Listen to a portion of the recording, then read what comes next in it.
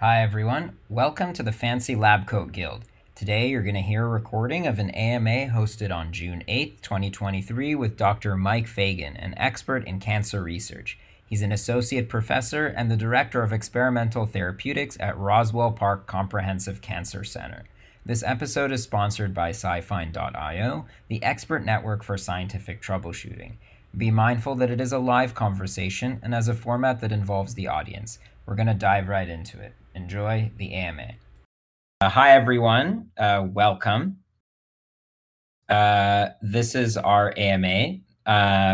Some ground rules before we get started. If you have any questions, you can type them into the AMA chat thread on the right. I'll be moderating it and posing it for our speaker directly. I do have a bunch of questions already ahead of time. This AMA will be recorded and it'll be posted afterwards, so we can take a look at that. The AMA is sponsored by Feigin.io. We're an expert network for scientists who share information beyond the publication. So if you run into troubleshooting problems on experiments or looking for equipment hacks or workarounds, you can check out our communities and make a post for free, ask a question. We have a really passionate community of scientists who are willing to help. So without further ado, hi, everyone, and welcome. Buckle up because our guide today is none other than Dr. Mike Feigin, the mastermind battling pancreatic cancer one gene at a time. He's an associate professor and director of experimental therapeutics at Roswell Park Comprehensive Cancer Center.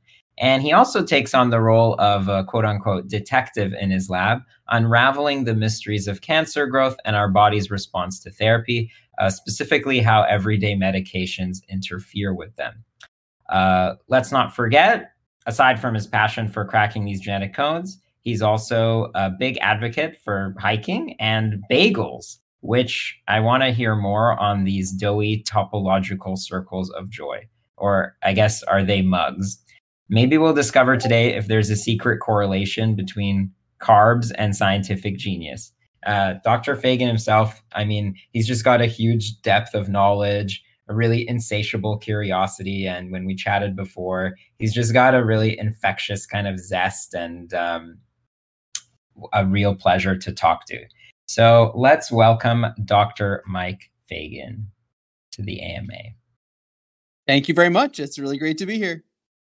Yep. I'm going to get started with a few questions, but why don't we start kind of from the beginning? What first got you interested in biology? What were you like as a kid? Your first fascinations with it?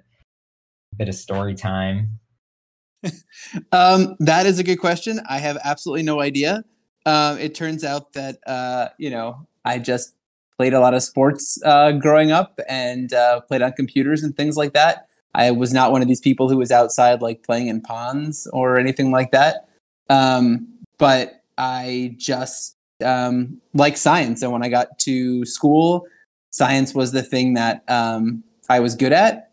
And I just kind of kept taking science classes and realized that biology was the thing that I just found most interesting. And so I just kind of naturally kind of fell into it, I guess, because it was the thing that I was always most interested in.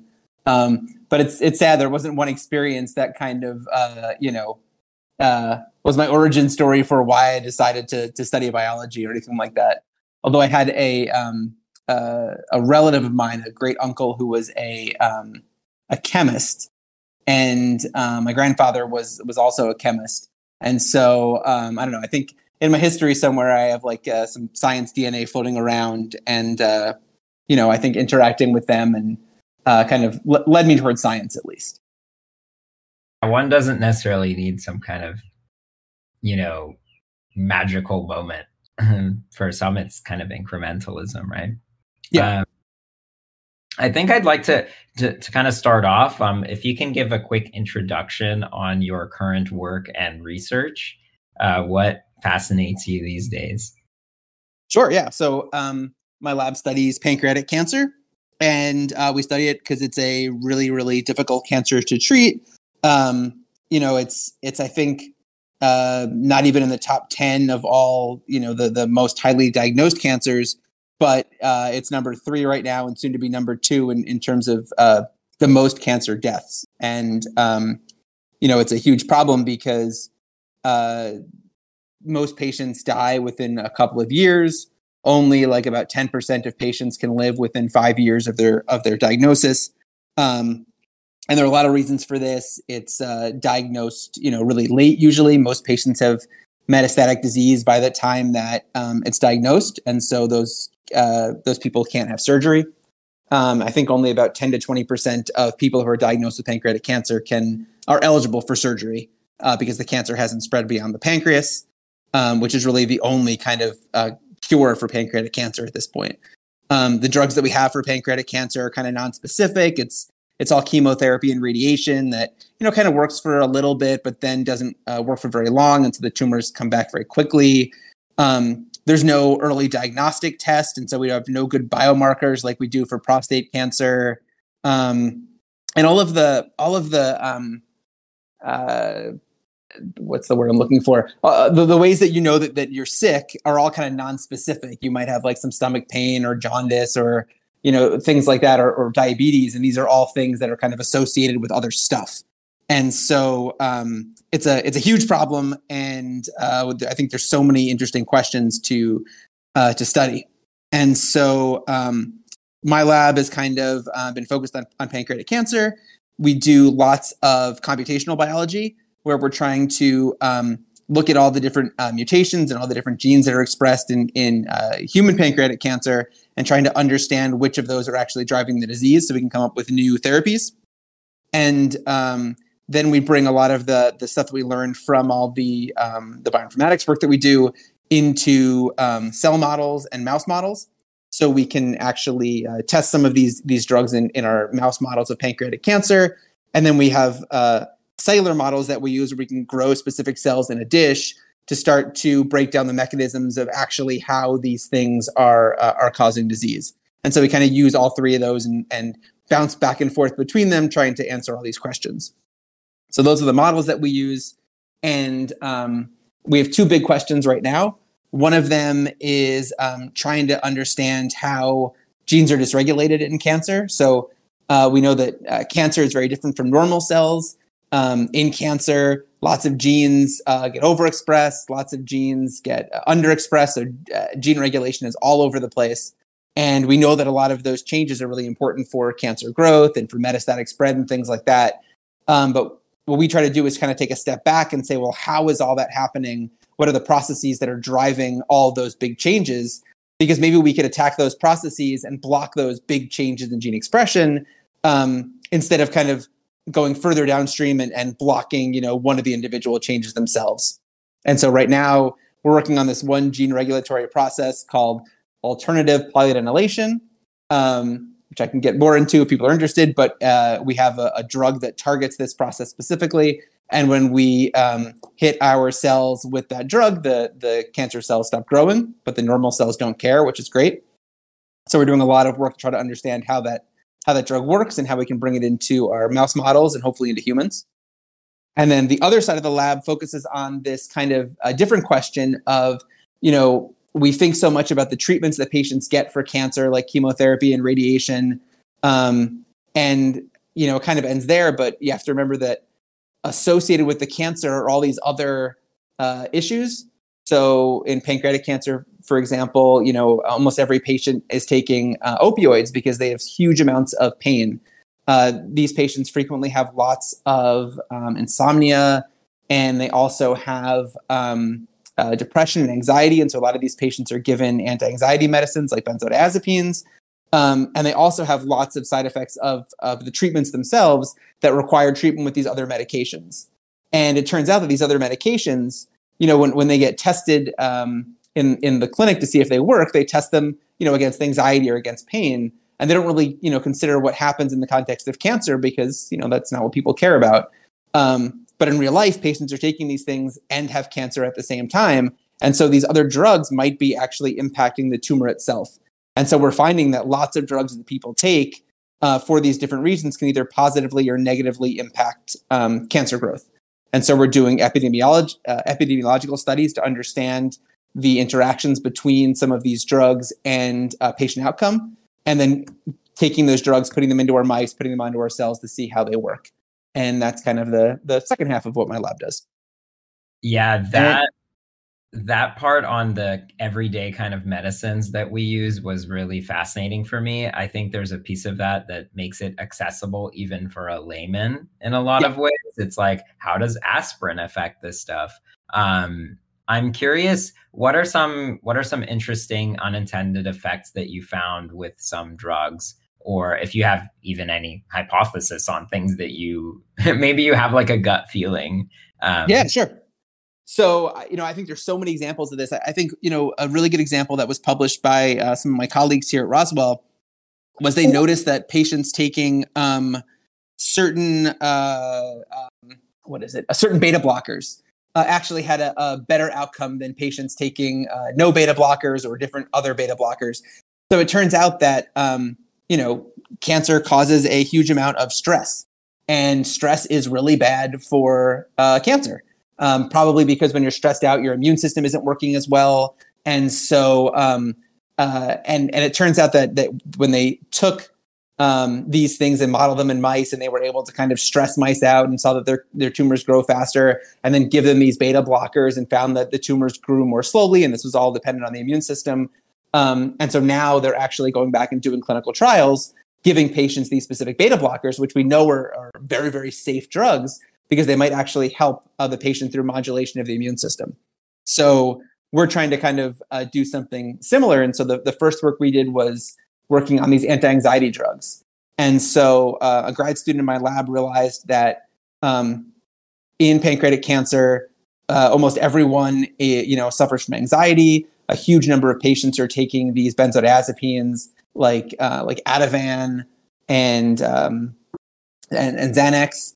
And so what she did is looked at the epidemiological data and found in pancreatic cancer, patients taking lorazepam, which is one of the most commonly prescribed drug to these patients, actually did a lot worse than patients taking alprazolam, who actually did a lot better. And so it's not like, are you taking an anti-anxiety drug or not? It's which specific anti-anxiety drug are you taking? And so that told us it really wasn't about anxiety. It was about, what else could this drug be doing? And so it turns out that lorazepam, but not alprazolam, can activate these cells within the tumor called cancer-associated fibroblasts. And these cancer-associated fibroblasts are the things that are kind of spitting out all of these proteins that cause inflammation. And so what we think is happening in the patients is that patients taking lorazepam are having this huge inflammatory response within their tumors. This is closing up their blood vessels, and now the chemotherapy can't get in as well. And so these patients are going to do a lot worse than patients who don't have that response, like the patients taking alprazolam. So that's kind of what she's been discovering, and hopefully the paper will be published on that soon. And then we have another person in the lab who's really interested in opioids. And so it turns out that, opioids are a huge problem. They're addictive, obviously, but something like 70% of pancreatic cancer patients take opioids because they have so much pain because of the cancer, because nerves can actually grow into the pancreatic cancer tumor and be very, very painful. And so we've known for a long time that opioids actually dampen the immune system. But we don't really know what this means in terms of the immune system within the tumor itself. So the tumor kind of has its own little immune system, and this is why drugs like immunotherapy drugs work. But immunotherapy does not work in pancreatic cancer, and we think one of the reasons might be because of all of these opioids that patients are taking. And so a new grad student in the lab is really trying to investigate this, understand what opioids are doing within the tumor, and how we can block these things to block the side effects of the opioids, but not affect the anti-pain effects of the opioids, to hopefully be able to combine them with immunotherapy and kill these tumors. Very fascinating. I think obviously it's such a difficult cancer to target. What do you think, kind of maybe a two-parter, what do you think are some of the most like groundbreaking discoveries or developments in it? But on top of that, what makes it really hard to model this type of cancer in the lab? Like, what are significant challenges for you in working with it, like could be culturing cells or biopsies, etc. Yeah. So I would say the newest breakthrough that I think everyone is incredibly excited about right now is the fact that there are new inhibitors for the gene called KRAS, or the protein called KRAS.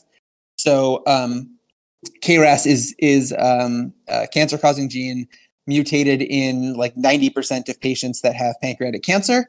And up until now, it was completely undruggable. And the, other top three most commonly mutated genes in pancreatic cancer are all also undruggable.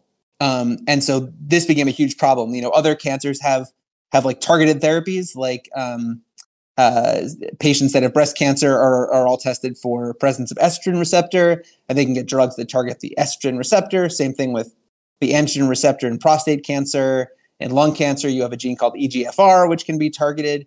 And there are all these molecularly targeted therapeutics, and this does not exist at all in pancreatic cancer. And so a couple of years ago, a couple of groups developed these new inhibitors for KRAS.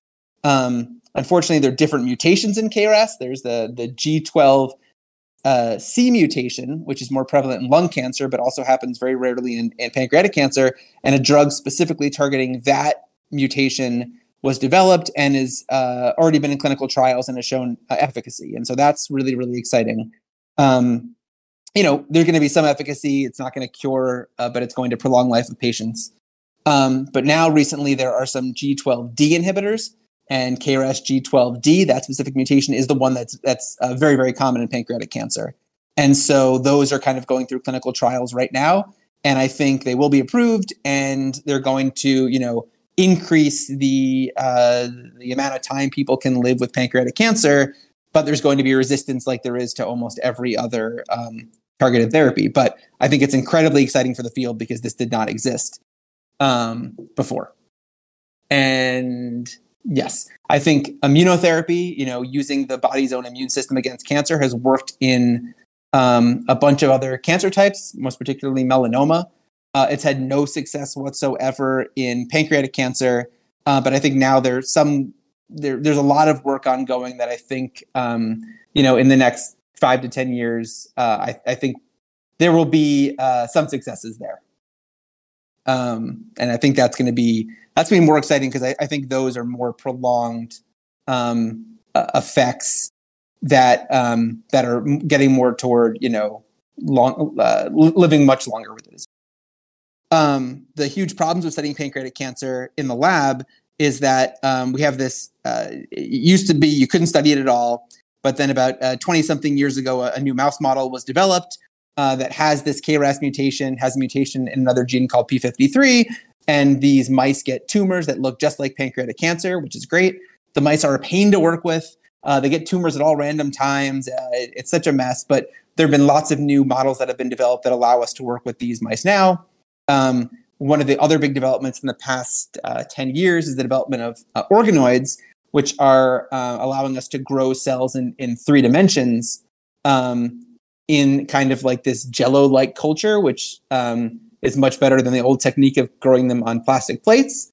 But they're very harder to work with. They're expensive.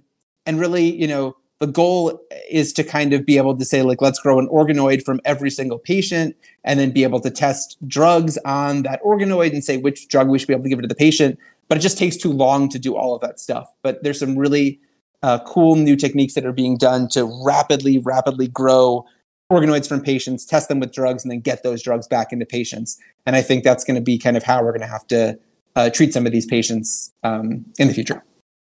Ooh, that's really cool. I'm curious, like you had mentioned it at the very beginning, but what sorts of tools do you use, molecular on or otherwise, on the daily? What are some like favorites, either with your grad students or yourself? Like any lifesavers, any hacks that you've put together with any of those kind of methodological tricks? Well, I don't do anything anymore in the lab, unfortunately. Well, fortunately, I don't know. I was never the best person at the bench, and I was done with it when I finished my postdoc. And so I barely picked up a pipette after. Although last week I did teach a student how to how to work with cells, and her experiment worked. So I'm very happy about that. So, I think we've been using very, very standard tools. CRISPR, I think, has been kind of transformative for assessing gene function, and we've been using that or trying to use that. But the traditional CRISPR, which allows you to knock out a gene, isn't always great when the gene you're working with is essential. And so you can never actually get cells to grow up when you've knocked something out with CRISPR. And so instead of that, we've been using CRISPR interference to knock down genes without actually knocking them out completely to allow the cells to grow. What have we been using? I don't know. We don't really use any fancy new techniques in the lab, because a lot of the stuff we do is really focused on analyzing cell growth. I will talk about one thing that we do. That's one technique that I think is so cool.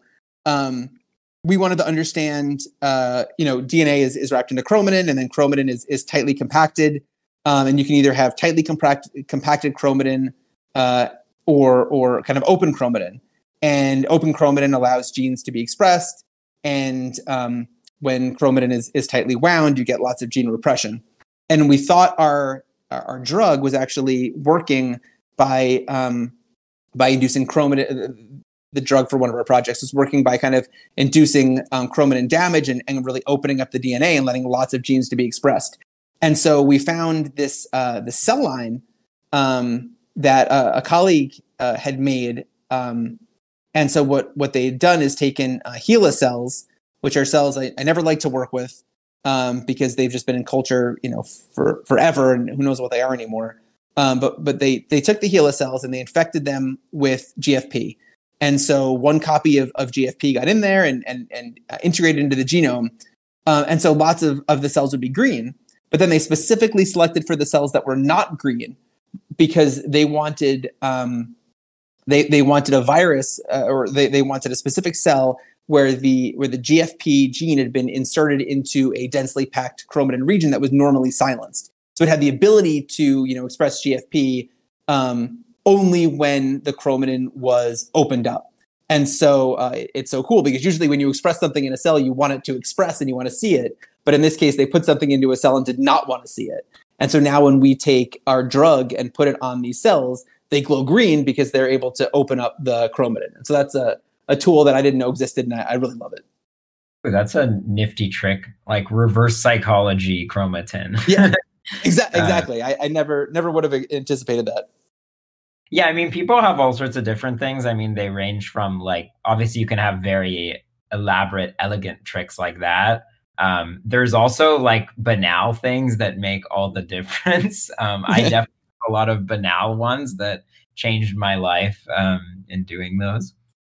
I think as a scientist, I mean, we obviously have a lot of failures. We don't get nearly enough dopamine hits as we should. What keeps you very motivated and passionate about it? And also your graduate students. How do you keep that going? I think half of my job is just being a cheerleader for people in my lab. I try to be very positive and optimistic, even if I don't feel like that. But outwardly, I try to do that. I don't know. I really like my job, and I like the fact that I can, have a lab that's asking all these questions that I'm interested in that I don't have to actually do myself, which I think is the greatest thing ever. Because it takes so long to do experiments, but if you just think about it and someone else does it, you get your answer before you know it because you've forgotten about it. So I don't know. I just try to have a positive lab environment where people are working on questions that they're interested in because they thought of them, or I push them in a direction so it seems they thought of them. But I think for the most part, people are working on things projects that they've really thought of and that they're driving and that they know all the background for more so than I do. And I think if you have that kind of, personal stake in it, you're going to be so much more motivated as opposed to me just kind of telling everyone what to do. So I don't know. I think getting people who are just interested in science and always want to be asking interesting questions into the lab has really helped me. And that's that's really what I've selected for so far, and it seems to be working.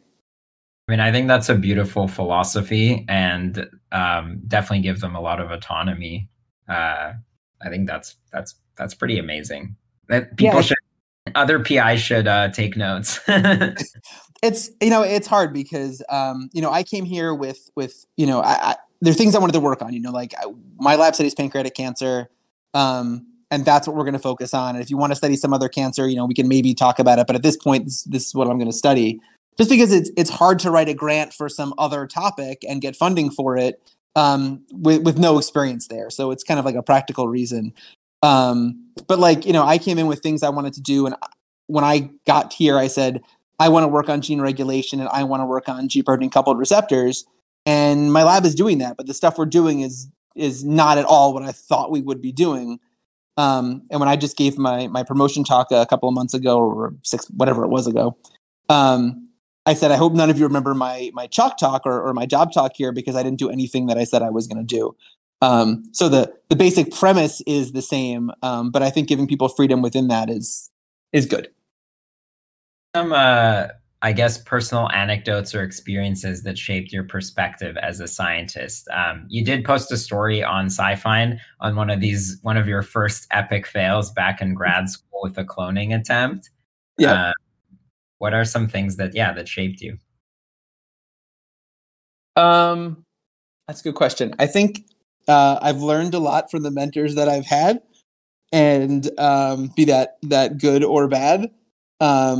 And I just try to kind of like pick out ones that I thought were useful and try to not emulate the other ones. But I think when I was a grad student, I had a mentor who was what was he? The vice dean for research or something. So he would come in every day at 8 a.m. Put on, take off he would be wearing a suit, take off a suit jacket, put on his white lab coat, go into his office and work until noon. And then he would take off his lab coat, put on his suit jacket, and go to the dean's office for the rest of the day. And then every Saturday morning, he would be there at 9 and leave at 12. So he was very regimented and very I think I was his last grad student. But the cool thing was I had a project I was working on, and it was kind of following up on a science paper that he'd published. And I was trying to look at the next protein downstream of what they had discovered, and it wasn't going well. Every part of the thing just wasn't working, and I worked on it for months and months, and it wasn't working. And now that I think back, I'm like, well, I probably didn't spend enough time working on it. But at the time, I was like, this is terrible. Nothing is working. But I read a paper that really kind of changed my whole thinking about it, and I said, oh my God, I should be studying this other accessory protein, which would let us find this other one. And so I went to him and I said, this is what I think we need to study, because this would allow us to, answer this whole question. And he said, all right, give me, every paper that's ever been published about these proteins that you're interested in, and we'll talk about it. And so I gave him a giant binder filled with papers, and he said, all right, let's do it. And so then I was able to kind of change my project and publish, that ended up working. I think I got really lucky and, published a couple of papers in that lab. But now, I think it gave me the idea that, to trust people when they're, when they think they have good ideas, but also to do the reading yourself and make sure that, what you're doing makes sense. And so I spend a lot of time, making sure that when people have these ideas, I say, give me every paper published on this, and we'll talk about it a lot and discuss it and write about it on the whiteboard and make sure it all makes sense. And then we'll go and do it. And so I think having that freedom really, really helped me and really kind of guided the way that I work today. Yeah, I think definitely there's something great about science when you get to be a little decadent and liberated with how you intellectually explore things. I feel like a lot of I might have talked about this in the previous AMA, but I feel like math professors have the greatest life, because they don't need to think as much about how they're going to get funding and things like that, like grants, reagents, inventory management. They just waltz in, and at least that's my interpretation. And every math PI or professor I've ever met loves their life somehow. Yeah. Yeah, without having to worry about funding, things would be a lot better. Yeah, right. I think one of the things that's interesting is how do you approach like problem solving or troubleshooting in your own complex experiments? What does your personal workflow look like when you're experimenting or when you're guiding your students towards that? Yeah. So one of the things that I always do is, as I am an absolute stickler for controls, and I want to make sure that the positive controls are there, the negative controls are there, and this is something that I try to kind of build up when a first student first joins the lab, and after a while, then they do it and I don't have to think about it. But like when somebody does an experiment and they come to my office and they say like, just with undergrads too, like they show me the results and I'm like, I don't care about the results. Tell me what you did so I know what we're even talking about. And then, walk me through the Western blot or walk me through the PCR results or whatever they are. And then, because sometimes it'll be like, oh, my experiment didn't work. And I'm like, well, what does that even mean?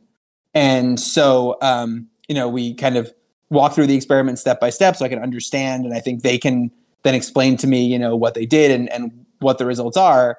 And then, I say, all right, well, what's your interpretation of this? And so then I think by just taking it kind of step by step from the beginning, we can kind of try to identify like, what does it mean that your experiment didn't work? Did the positive control not work? Did the negative control not work?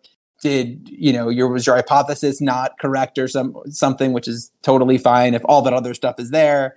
So I don't know. For me, it's just kind of sitting down at my desk and going over like every single step of the actual results before we do the troubleshooting stuff. But to be honest, the actual real troubleshooting stuff, I would say the people in the lab just go around and talk to other people who've done the experiments or like go on YouTube these days and look up videos. But what I really try to do is if we're stuck on something, I just go to my whiteboard and I say, all right, walk me through how you did this experiment one step at a time, and we'll figure out what happened. Like I had a undergrad who was doing an invasion assay, and he was like, all right, well, I did this. And I was like, well, why did you mix this and this together? He's like, oh, I saw that on YouTube. And I was like, well, if you do that, it's never going to work. You have to do 100% of this or whatever. And so we figured it out. But I don't know. For me, it's just a lot of sitting down and talking and going step by step. Yeah, it's things like that, like how we resolve these problems that I really, it's always been my mission to find ways to package that in like digital, reproducible, or consumable formats. Mm-hmm. You see that kind of stuff in tech all the time. Obviously, code is very formulaic in that way. And for us, it's so much about storytelling and how we discuss things, being able to, make those into granules. Like, I've done so much troubleshooting. I ran a sequencing core, and it was an insane amount of. It's always a problem. If I had only kept track of all the problems I had, someone else might, Yeah, that's why I wonder, like, something with like, code, the computer is not going to like make a mistake or something. But one day when you're running something, your transfer buffer could be wrong. And it's just like, how would you ever know that unless you throw out all your stuff? Usually you don't even figure that out. You just throw out all your reagents and make all new ones and it works again. So, there's so many things that can go wrong for no reason. Yeah, definitely know the expired reagents. Watch out for that one. Had a bunch Exactly. of mess me up. What are some other like hobbies that inspire your work or that keep you going? It's funny. I don't have hobbies. I have kids.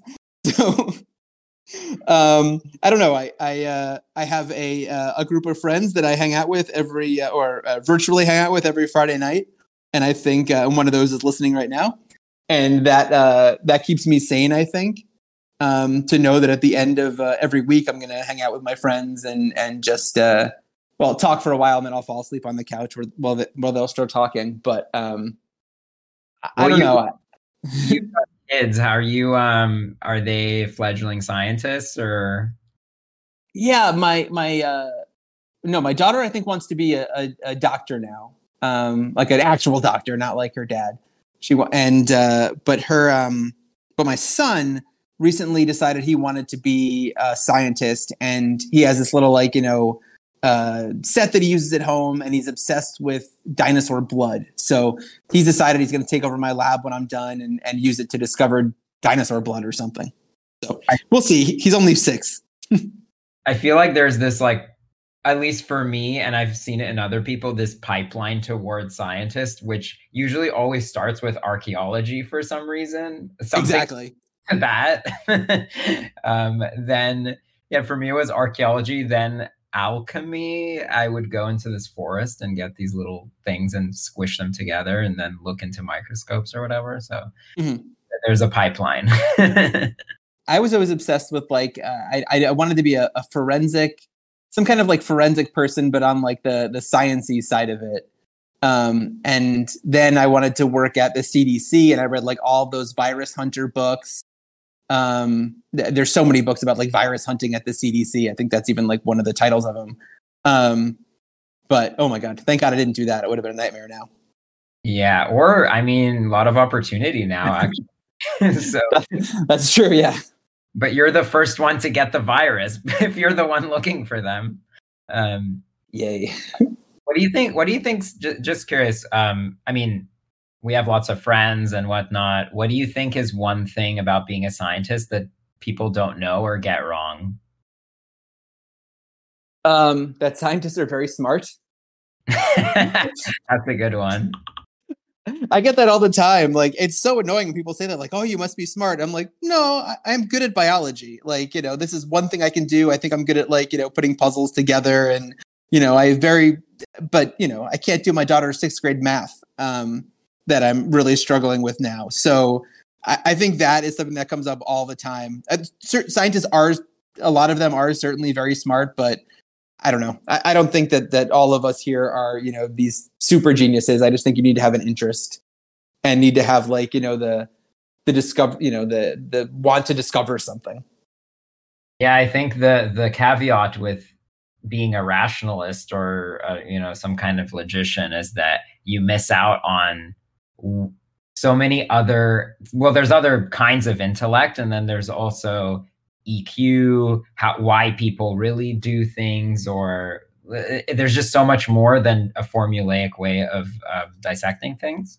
Definitely can be effective. Yeah, I think there's so many kinds of science too. Like, everything is science related, and so I think more people need to study science. Would be so much so much more educated, and even it's, even if you don't study biology, even those who study like social sciences, that stuff is fascinating, and it's so different from what we do, and the techniques are so different from what we do, and the questions they can ask are so different and interesting. So what is the deal with bagels? What's your shtick, and what's your favorite bagel spot in New York, or even in, maybe there's a better place that's not in New York? No, it'll be New York. So, I grew up on Long Island in New York. And so bagels were, I'm also Jewish. Bagels were, always around. They were a big part of my growing up. And then when I went to grad school, I lived with another grad student, and we had, didn't have a lot of money. And so we would buy bagels on, is it a Saturday morning, I guess? Something like that. And so we'd buy a dozen bagels, and they would give us 6 more for free. And that's all we would eat all weekend, was just bagels. And so, like, we just lived on bagels the entire weekend, and into the beginning of the week, because it was cheap. And then when, thanks, Tom.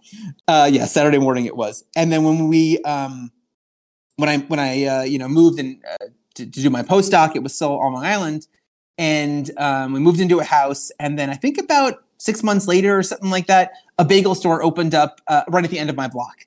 And so, I was just eating bagels all the time. And there were so many good places on Long Island. And then when I moved, but it wasn't an obsession. It was the regular part of life. Just like, deli sandwiches, which you can't, get up in Buffalo apparently. And so then when I went up to Buffalo, I looked around, and I'm like, oh my God, like, there are no bagels here. And there are a few places that make them, but I think my obsession with them just became that I couldn't eat them every day like I used to. And it became, a mission to try to find the best bagels in Buffalo. And I'm now, friends with the person who I think makes the best bagels in Buffalo. And it's fun, despite the fact that there are not a lot of places here. Can you make them yourself? Do you know how? One can. I do not want to try. It's a multi-day process. It's just way too much effort that I want to put into it. But there are actually lots of other scientists who I've met on Twitter who have made bagels and have posted recipes on these editable sites, and there's lots of comments on them. So there are a bunch of other scientists, who have done that, and the recipes are out there, and they look great. Yeah, apparently I saw this one review in some food magazine or something. It was like this was very controversial, but and it was from a New Yorker that said that the best bagel place they've ever had is this place called Boychik Bagels in the Bay Area. Yeah, for real. Yeah, I mean it's crazy. What I did, I think it was last year, is I put on Twitter a thread of every bagel I ate in 2022, and which became incredibly stressful. But it was cool because I traveled around a little bit, and every place I would go, I would get a bagel, and I was like, all right, I'm getting like the local bagel culture, and I got some great bagels out there. When I was in Colorado, I got this just a really great bagel that I was totally unexpected. So that led to some fun experiences, but that seems crazy that it would be in California, not New York. I mean, apparently like the water or something is really good, and there's some good bakeries. I don't know. Northern California has it can excel at doing really good food stuff. Yeah.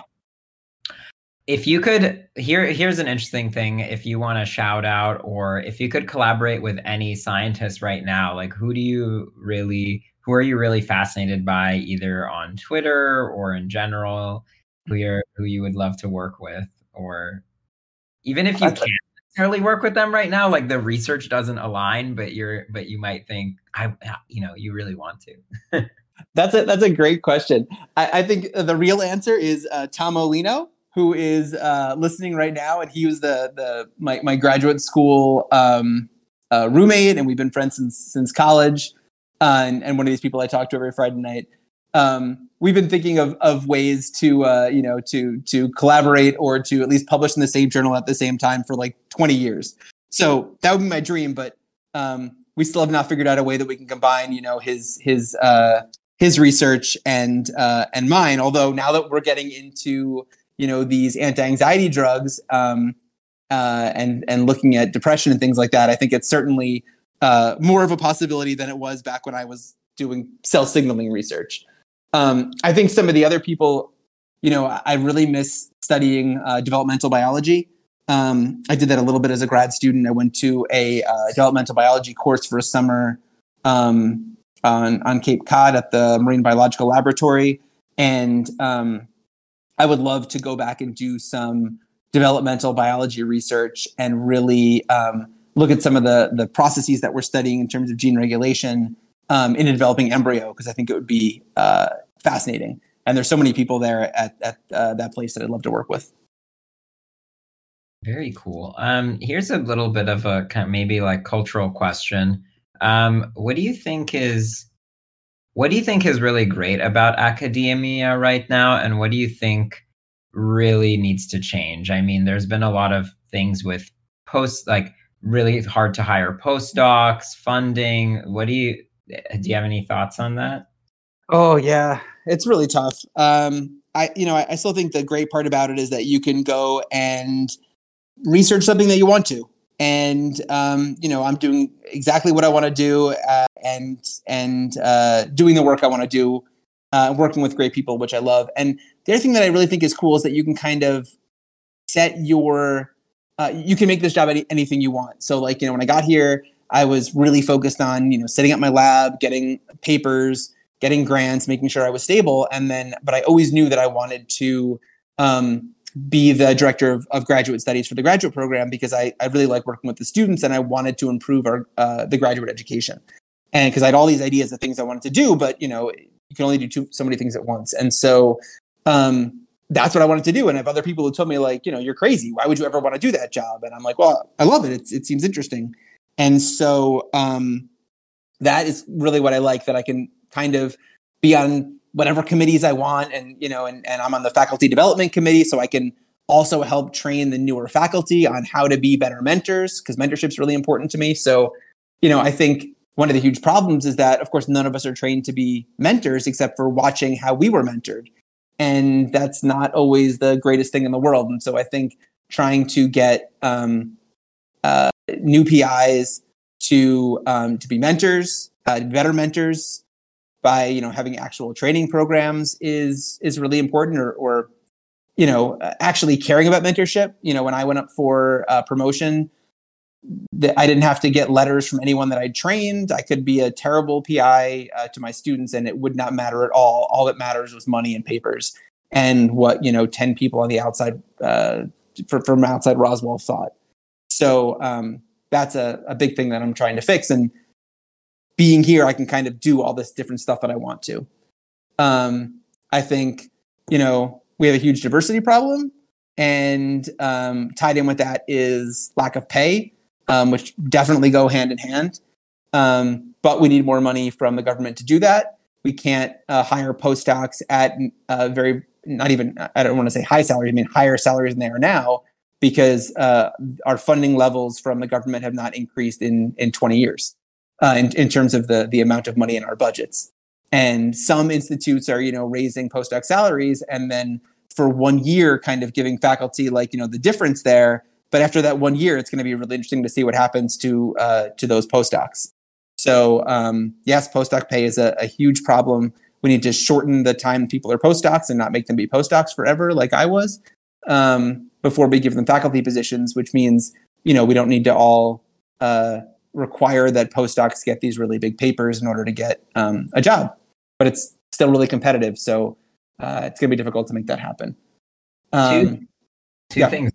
Do you think that on one hand, obviously I know when I was in academia and then industry later, a lot of that grant funding is just guzzled up. I mean, half of it is just bureaucracy. Do you think that trimming the proverbial fat on that might impact it? Is it necessary in a lot of ways, do you think, or does it hinder the process? So that's even separate. So, if I, submit a grant and they say you can have $250,000 per year for your research, then Roswell on top of that asks for another $200,000 or whatever it is. It's different for every institution. So that's totally separate. But the issue is within that $250,000, I need to pay a part of my salary. This is where all the salaries of everyone I work, that everyone works in my lab comes from. But the real problem is that, professors used to be paid by their school. Now, a lot of places say you're essentially an independent contractor. You need to bring in your own salary.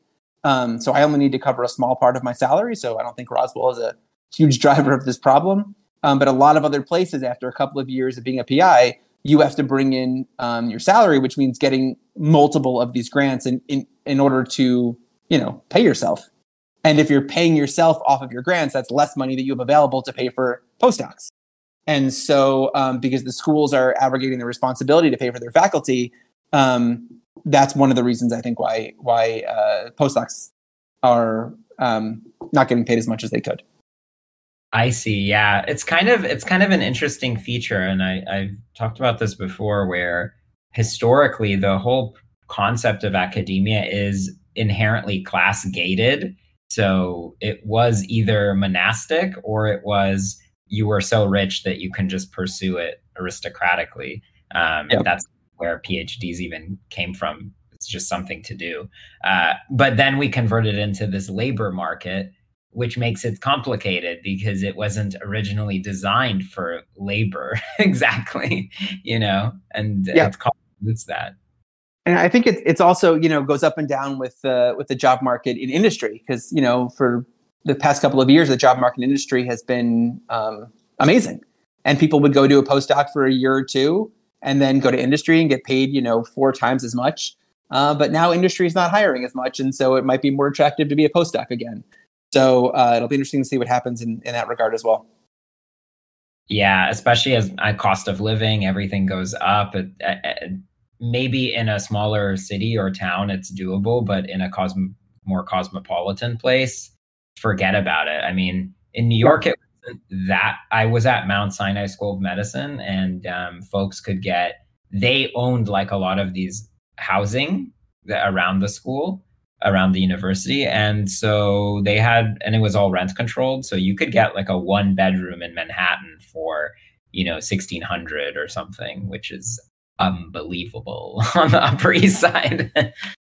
Exactly. Yeah. And, I think that's part of the problem is that everybody thinks that they have to, do a postdoc in Boston or, California or something, or New York City in order to get a job. And unfortunately, when you look at, well, it depends. If you want to get a job in one of those places, that might be true, but there are lots of other places. Buffalo is certainly, it's the second biggest city in New York. We've got a lot of cool stuff here, and a lot of good science. And I think there are lots of smaller cities that are much, much more affordable. But, there's a reason people want to live in New York and Boston. Yeah, there's a lot of, beyond even science, there is other like cultural influences or definitely just where the lab is that you're interested in working for as well. Yep. You had briefly stated earlier about, and I kind of saw one of your papers on the polyadenylation. I wanted you to kind of go into what is the role of that in pancreatic cancer, and how does that influence some therapeutic implications? Sure. So for every gene, we when the DNA is transcribed into mRNA, you have your 5' end of the mRNA, and you have this little untranslated region. Then you have your start codon, and you have exons and introns, and then you have after your stop codon, you have another region that's not translated. And so this is what the kind of like unprocessed mRNA looks like. But that has to be processed. And one of the processing steps is called polyadenylation. And what happens is a complex of proteins will bind to the mRNA and will cleave or cut the mRNA kind of in that untranslated region on the 3' end, and then add the poly-A tail. So you have that long poly-A tail, and this is part of the processing. So it seems really silly, but what can happen is you can either get cleavage kind of very, very close to the stop codon or further away from the stop codon. So, and the sites of cleavage are called polyadenylation sites. And so a lot of genes have 2 of them, some genes have more of them. So you can have different mRNAs that are produced that have different lengths of the 3' UTR before the poly-A tail gets added. And it might not seem important, but it turns out in that 3' UTR untranslated region are all of these regulatory sequences that are really important for stability of the mRNA. And so lots of things can bind to the mRNA within that region. And so if you have a long 3' UTR with all of these regulatory regions in there, generally what will happen is that lots of these little microRNAs, these small 21 nucleotide RNAs, can bind to those regulatory regions. And when they do, it leads to cleavage of the mRNA. And because you have, and so you have much less mRNA around and much less of that protein around. But if you actually get cleavage and have a short 3' UTR, all those regulatory sequences are gone. Now that microRNA has nowhere to bind, and now your mRNA is much more stable. And so if that mRNA happens to be coding for a gene that is pro-growth, then you're going to have much more of that pro-growth protein around. And that is, bad if you're a cell that doesn't want to be growing like most cells in our body. So it turns out that in cancer, what happens is you get shortening of 3' UTRs. And so instead of having these long, tightly regulated mRNAs, you get these short mRNAs that are not tightly regulated. And it turns out lots of the proteins that are dysregulated are these cancer-causing genes. And so this is one of the ways that cancer can regulate this huge amount of genes just by altering this one process of where the mRNA gets cut. And so what we looked at was, we did this big study and we discovered kind of all the genes that are regulated in pancreatic cancer. And then in a new paper that hopefully will be published any day now, we found the gene that's responsible, the protein that's responsible for cleaving the mRNA is called CPSF3. And if we get rid of CPSF3, now you don't get that cleavage anymore. And so you have these longer 3' UTRs, and a lot of those gene regulatory changes go back to normal. And what's even better is that we have a drug that can block CPSF3 activity. And when we do this, it specifically kills cancer cells but leaves normal cells alone. And so this is the drug that we're testing now and have shown that this process, even though it seems silly and just regulates the length of the 3' UTR, is really, really important for cancer cell growth. And now we're trying to combine this drug with other FDA-approved drugs and hopefully bring this into mouse models to really take it to the next step. That sounds incredible. I love an elegant solution, especially that it already uses this existing kind of mechanism. Yeah. So. Well, the really cool thing about it is that when we first started this project, we knew about this protein called CPSF3, and we're like, oh, what are we gonna do about this? And it turns out there were some like anti-malarial drugs or anti-parasitic drugs that the way they work is by attacking the parasite's version of CPSF3. And I said, oh, great, we can just get a medicinal chemist who can kind of mess with it a little bit to make it fit into human CPSF3, and we can see if it works. But while that was ongoing, a paper came out showing that there's been a drug that has been around for 20 years, but no one knew how it worked. But it actually had been in patients in a clinical trial for inflammation. And patients took this drug, even though no one knew how it worked. And it didn't kill them, which was great. But it turns out that drug actually inhibits CPSF3. And so the cool thing is now we have a drug that no one knew what it did, but it does exactly what we want it to do, and it doesn't kill patients. And so we might have a really good drug in our hands that we never thought possible, which was pretty cool when we started the project. We just got a question. Is that the gene that affects the metabolization of glucose? No, different one. This is a CPSF3. But they're actually, CPSF3. There is actually a relationship between this and glucose, we think. And it seems that if we take this drug or this gene away on a different cell type, on these cancer-associated fibroblasts, the metabolism of those cells is totally messed up. And we are trying to understand what that means right now. Because the way that these cancer-associated fibroblasts handle metabolites is actually really important, because those fibroblasts are what actually provide lots of nutrients for the tumor cells. And so we think our drug might be really important because it could actually not only stop the growth of cancer cells, but it could also alter the metabolism of their accessory cells and kind of block cancer growth in both ways. I see. I think still typing another question. He says, so the anti-parasitic drug affects that gene in question and suppresses its growth. Of the parasite, yep. And so actually, I remember when I saw that paper, I got really excited and I wrote to the author, and they put me in contact with somebody else. And the company that had developed that drug was then bought by some other company, and no one was working on it anymore. So I hit a dead end in my ability to even work with the people who had developed that drug, because it was no longer being studied. Yeah, I think it's kind of, that's something that you're able to uncover, but it almost makes me sad to think all the clinical trials and stuff that didn't work and all that information is just kind of closed, and there's no real way to access it per se, even if and then obviously reusing drugs. That's a great one, because once that patent expires, you can make, what are they called? Starts with a G. Generics, yeah. Yep. Yeah, so that's our plan to kind of, we're also working with some chemists to try to make a better drug as well, because the drug is okay, it could be better. Yeah, I know anti-malaria medication, I think for some people it causes hallucinations and stuff like that, just the regular stuff that they have right now. Exactly. So I think is typing a question, but I can also ask, what are some of your future upcoming goals or aspirations? How do you want to achieve them? And if you did kind of achieve the things you did now, what if you had to make a dramatic shift into a different field, what would you do? Like, what's your, I'm done, I'm switching to this. Oh, that's so cool. All right. So my big goal was to get promoted. I got that a few months ago. So I no longer have any goals.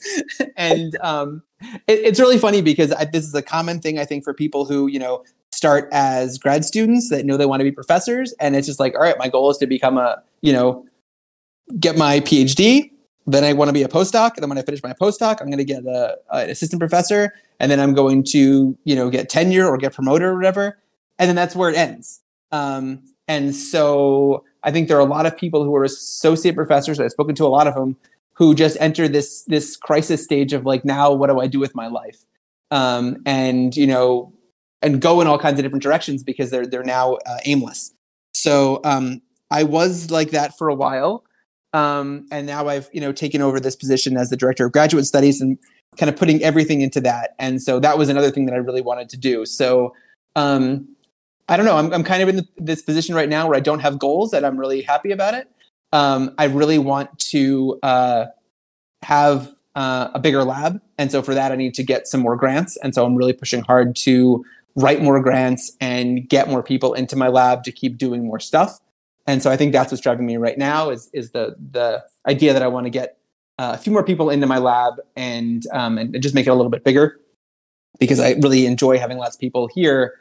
And the summer I think going to have 4 summer students, and the lab is just bursting with people, and it's really exciting to see all the new experiments that are happening and having people come in here and tell me about what they're doing and things like that.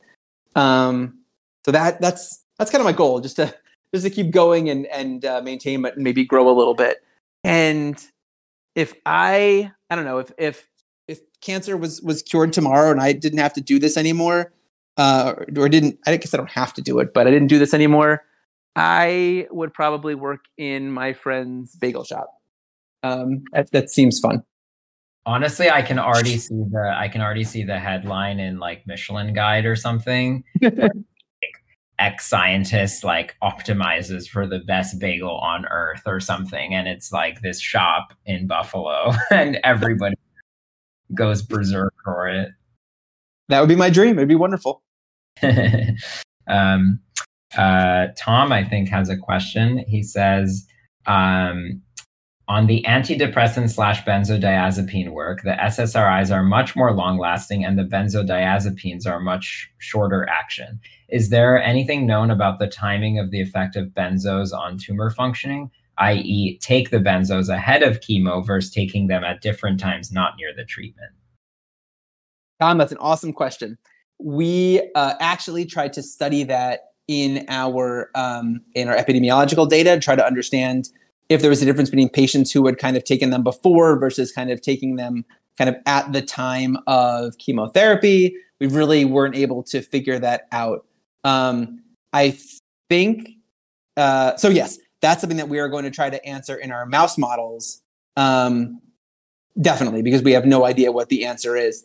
Because we think what's really happening is that the addition of these drugs is really increasing the density of the tumor microenvironment, which is making it harder for chemotherapy to get in. And we know this process actually happens early. And so pancreatic cancer is normally really, really, it's pretty dense. But that density kind of even starts back at the premalignant lesion stage. And we actually had a mouse that we thought had a tumor, treated it with lorazepam, and found when we opened it up that there wasn't a tumor, but there was a premalignant lesion inside of it. And it was also surrounded by this huge amount of inflammation. And so we think that this is a process that could be happening kind of even before tumorigenesis happens. And so the goal is to, understand the timing of it. And also I think it's going to be important when we take alprazolam, which is the drug that we think is having the anti-inflammatory effect, and really try to understand when the best time to dose that is. And I think it's going to be kind of before the chemotherapy would be the most important time.